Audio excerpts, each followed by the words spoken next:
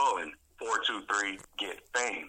That's 423-GET-FAME. I would tell you to leave a message, but the truth is, I don't really care. I've had this hotline open for months, and not one of you jokers have what it takes to be famous like me. So leave a message if you want, but don't expect a call back. I've got way more important things to do than to waste my time on losers like Mascarita Sagrada and you all. Thank you, and have a nice day.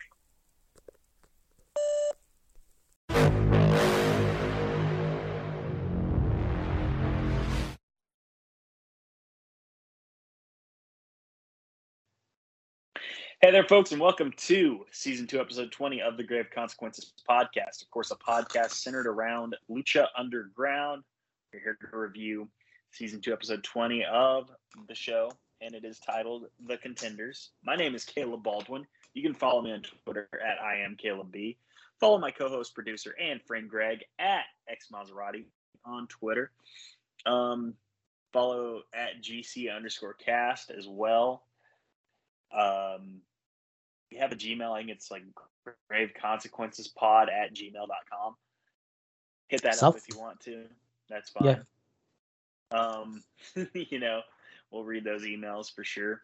Also, check out everything else here on the Social Suplex Podcast Network, including, as of recording on, October 28th, new to the network podcast, the AEW Match Guide podcast, hosted by Sir Sam from the Wrestling Headlines, formerly Lords of Pain website.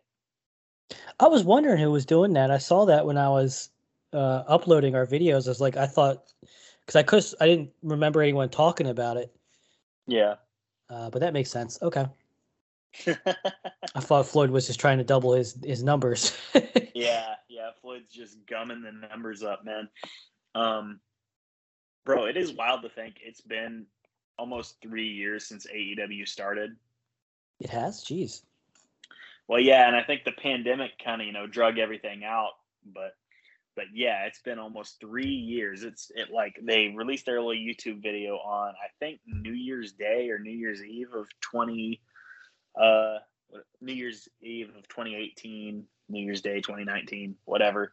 But hey, we're not here to talk about AEW. We are here to talk about the future stars of AEW in 2016. And actually, the first segment didn't feature anyone from AEW, at least as of yet. This first segment, we had Dario Cueto in his office talking to Black Lotus. And, Black Lotus is like, hey, Azteca Jr. knows where Matanza's at and he wants to kill him. He says that Matanza is responsible for killing my parents. Dario hears this and immediately just goes into gaslighting mode. And for some reason, Lotus is it seems like she's getting the tiniest bit suspicious, but she's still not catching on. No, she's pretty stupid. Let's just call her stupid. She's like, hey, he said that, it was actually you that or Matanza that killed my parents. And she's like, are you sure you're not lying to me? He's like, yeah. But at the same time, didn't Dragon Azteca trained her, didn't he? Yeah, he trained her. But he also kidnapped her. Yeah, dude, she's stupid. It's a really weak plot line. And they're finally getting around to answer questions about it. Oh, it sounds like a snowstorm's happening over there. Over here? Yeah, a lot of static. You're kind of... Yeah, I can't even hear what you're saying. You're all muffled. Well, anyway, Caleb's muted himself, but I think he's having some technical issues. But this whole storyline is stupid. Technical difficulties. Wow, you actually sound way better than usual.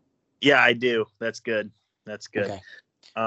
Sorry, I was trying a particular set of headphones, and they're actually working to do the opposite of what they were supposed to do. So that's awesome.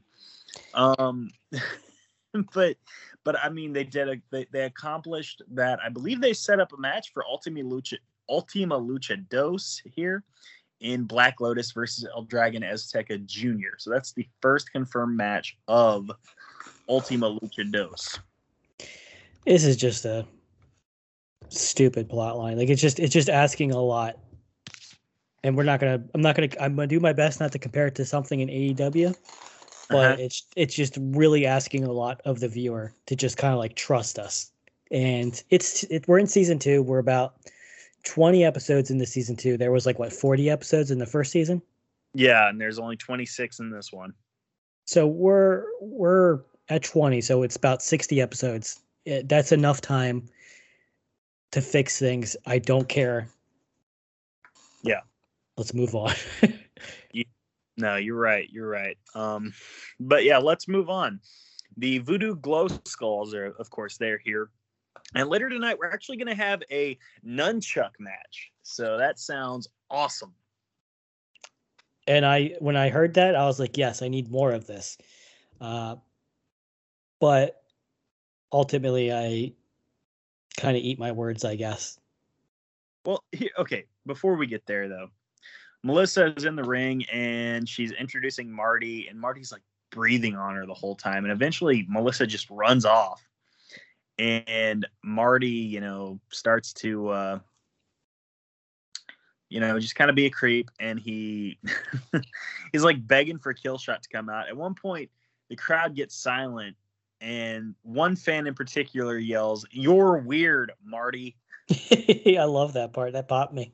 That popped me too, bro. And it popped the crowd as well. Marty eventually begs for Killshot. And he even makes this crappy "Oh, unless you've gone AWOL." Yeah. And then Killshot is behind Marty this whole time, which leads to our first match of the night. But it's a short one. Marty the Moth versus Killshot. There's nothing here. This is just a stunt, just a brawl outside of the ring. Leads to a short double count out, and they brawl after the bell. Killshot eventually can get his dog tags back, but he's lollygagging around. He's holding them, and he's lollygagging. Got his back completely turned to Marty, and of course Marty wakes up and gets the better of him and gets his gets Killshot's dog tags back.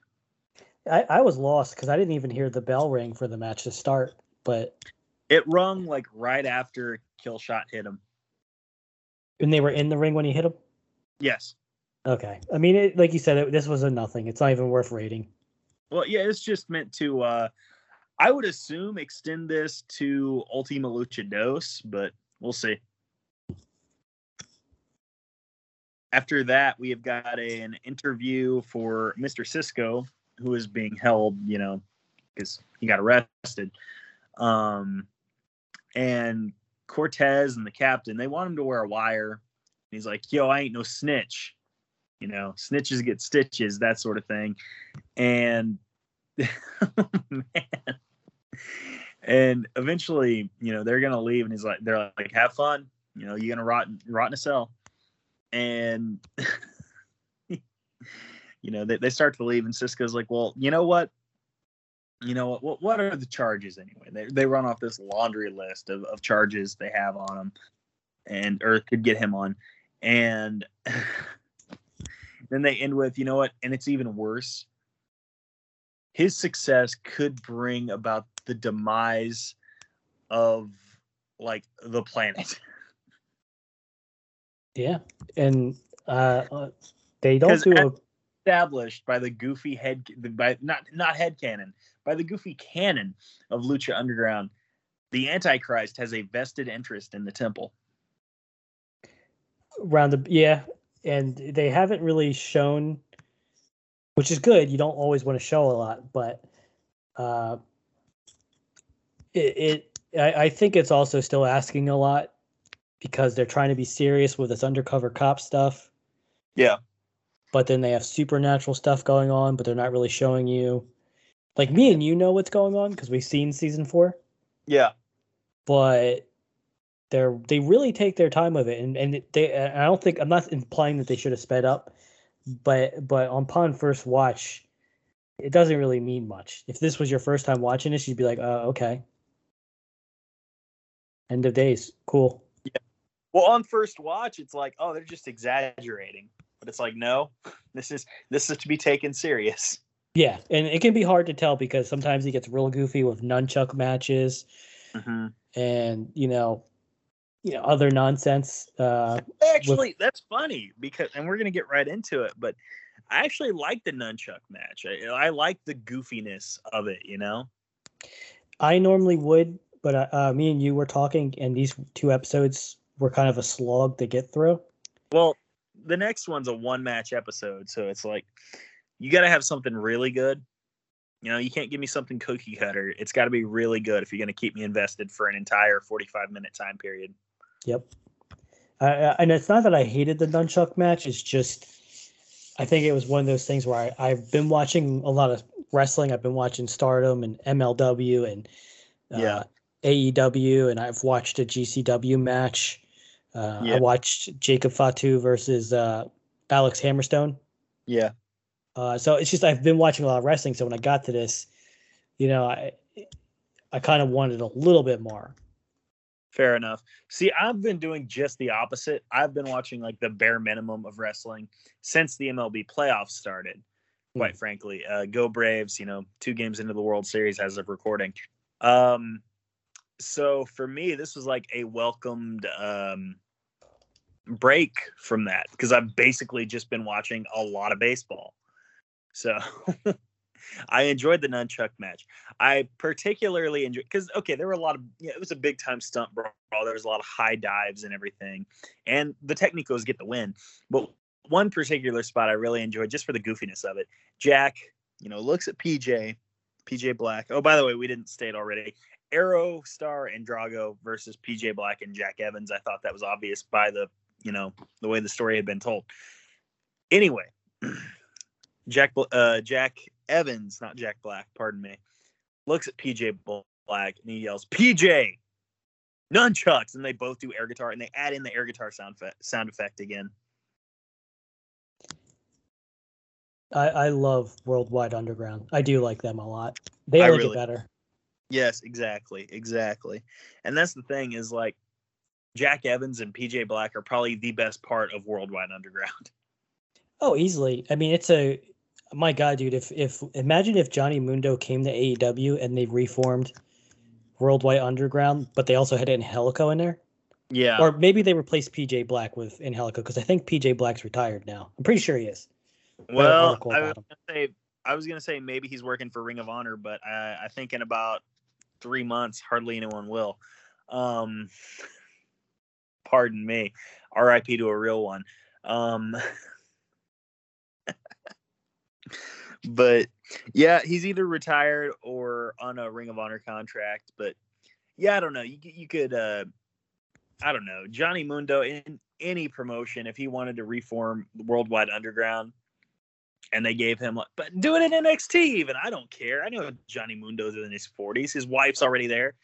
Get some young upstarts in the group. Have some fun, That's the place to do it. You got guys like Braun Breaker and Andrew Chase and all these other guys. Worldwide Underground would fit perfectly, or some form of that would fit perfectly in NXT 2.0. Any place that has factions for long term, yes, absolutely. Yeah. So this next match was our main event of the evening, and my God, was this a clusterfuck. So this was a 12-man tag, and here's the thing. It's 6 on... I say 12-man. 12-person. 12 luchador. The winning 6-person team would advance to an elimination match next week, and the winner of that would go to Ultima Lucha Dos to challenge Matanza Cueto for the Lucha Underground Championship. Now, here were the teams here. Prince Puma, Tejano, The Mac, Son of Havoc, Sexy Star, and Rey Mysterio Jr.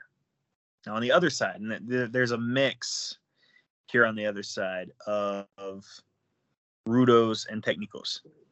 We've got Phoenix, Ivelisse, King Cuerno, Taya, Johnny Mundo.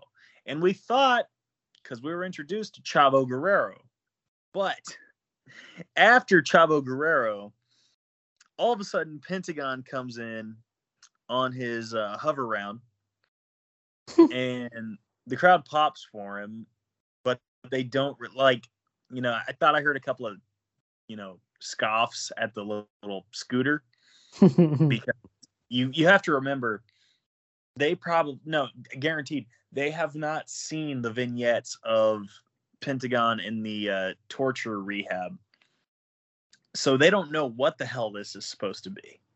They actually, had they seen that, they might have laughed even harder, because I laughed because I was reminded how stupid those segments were, dude.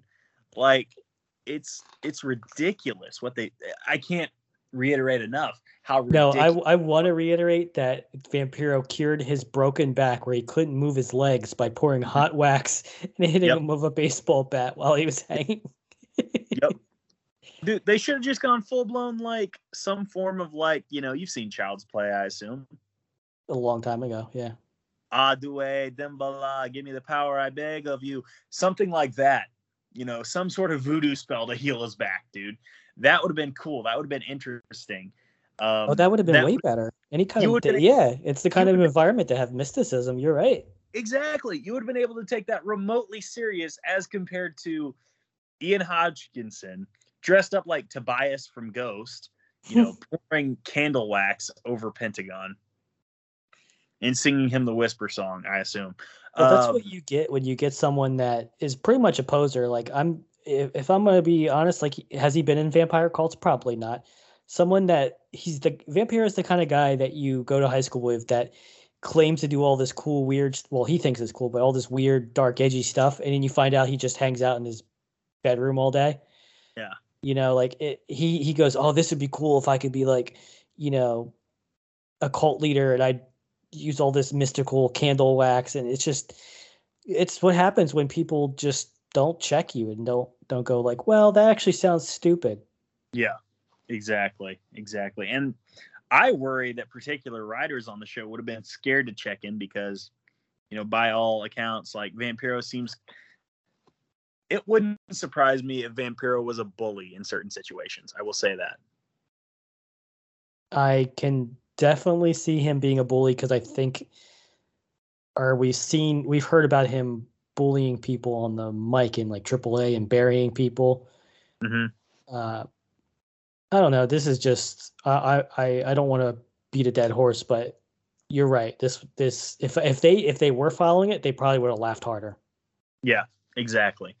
But anyway, Pentagon says, you know what, Chavo, you believed in me when no one else would. And it's like, well, like, oh, you're playing him, right? Because, like, everyone knows he didn't believe in you. He was just using you. So I assume Pentagon, was aware of that, and he's just kind of leading them on. Anyway, Pentagon steps up out of his scooter and just beats the shit out of Chavo, even breaks his arm. Yeah, it was kind of like, why would you even try to be friends with Pentagon? He's made it clear that he's a weird kind of face because his whole gimmick I guess he's a face still. Here's the thing. He's definitely a face in reception. His actions have not changed since he started breaking arms. He's still exactly. It's such a weird, like, he's not even anti-hero. He's just like, I'm evil. And everyone's like, yay, we love you. To me, it's like a Steve Austin thing, because, like, Stone Cold didn't really change his game up. People just kind of started liking him. I could see that. I don't think Stone Cold was as sadistic, though. Fair enough. If you catch my drift, like, Pentagon his character is like, I'll kick puppies if they lick me, kind of evil. Like, you know what I mean? Like, yeah. I don't know. But either way, Dario Cueto comes out and for some reason says, hey, you know what? You took out Chavo. And he's like, I guess I reward violence. So you know what? You can replace Chavo. And, if you guys win, you go to the 6 to survive. Which, by the way, I like puns. That's actually a pretty cool name for a 6-pack challenge, in my opinion. 6 to survive. Yeah. It should have been. I don't know if it's the name of the episode, but it should have been. It is the name of next week's episode. Okay. Anyway, the mix of Rudos and Technicos get the win after Johnny Mundo steals it for them. And particularly, like, a lot of the Technicos seem to handle the loss, like, okay, but, like, Puma and Mysterio both seem pretty distraught in particular. Well, there was one spot where they made Mundo look really strong in this match, and I don't know if it was entirely intentional.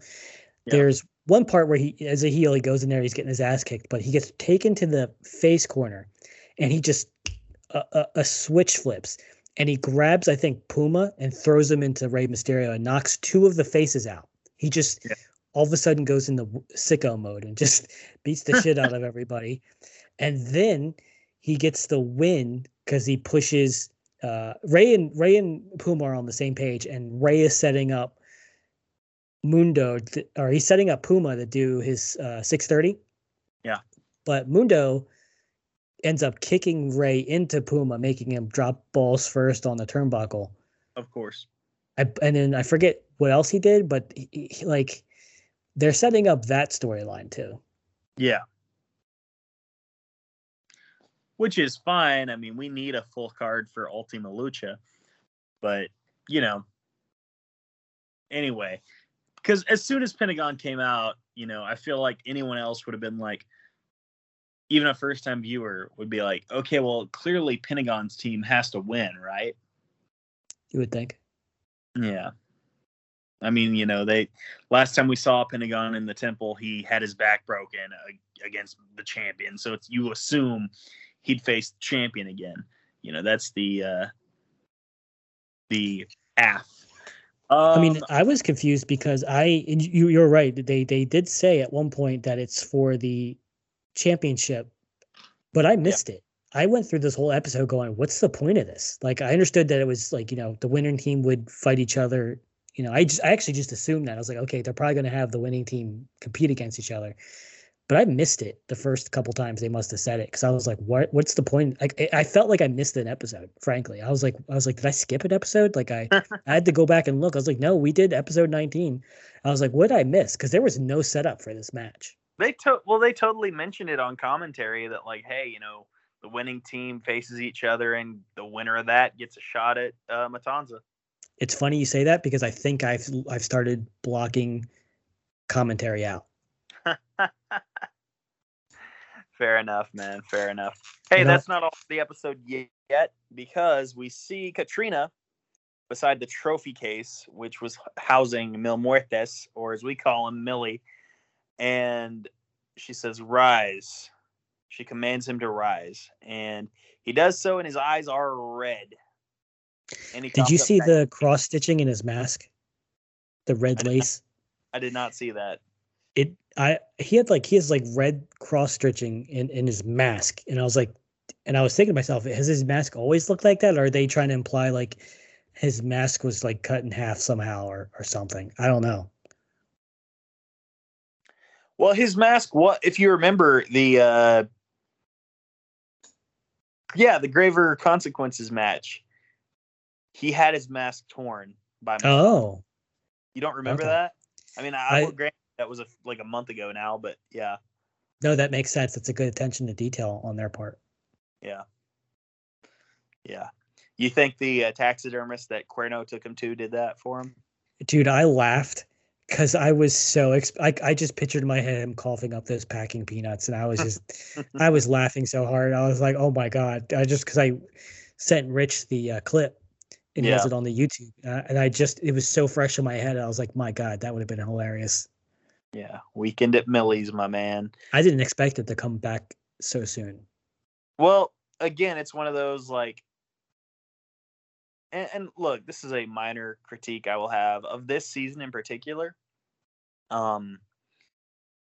They are not, it's not instant gratification, but it's pretty close to it. You know what I'm saying? Because it's like Pentagon stands up out of his chair and then is immediately like put into a position where, now he's only got to win one more match to challenge Matanza. It's like, no, if you do that right, you could get so much juice out of that to you don't even have to have them face each other until like early on into season 3, even, quite frankly. Like, you don't have to do that match at Ultima Lucha Dos, which they may or may not be doing. Now, that being said, you know, and you might ask, like, well, what do you do in its stead?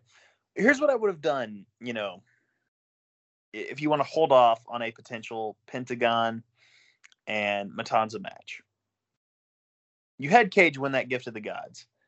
Instead of him saying, I'm getting your brother next week, you say, I'm getting your brother at Ultima Lucha. And you have like 6 weeks to build it up.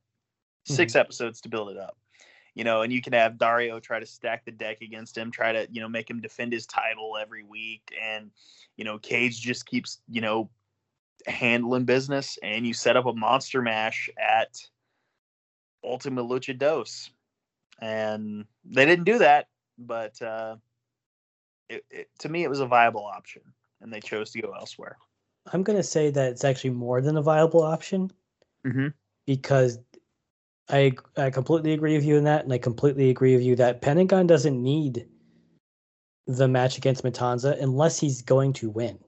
Yeah, which he may or may not. He may or may not, but it's just like if you were to book, let's say you were to book Pentagon to come back, win his first match, and then win the second match to get the title shot. Yeah. Would you also then book him to lose to Matanza when he's already lost to him like within a month? I would say. Probably not. No. For basically your WrestleMania, or is there other matches to have with Matanza? Yeah. Well, look, I mean, and I think it'll be pretty obvious, you know, by the way they set the match up, you know, having Pentagon, you know, take someone else's spot and help win the match and everything. Like, it's Matanza's match at Ultima Lucha Dos isn't even the main event of the season finale.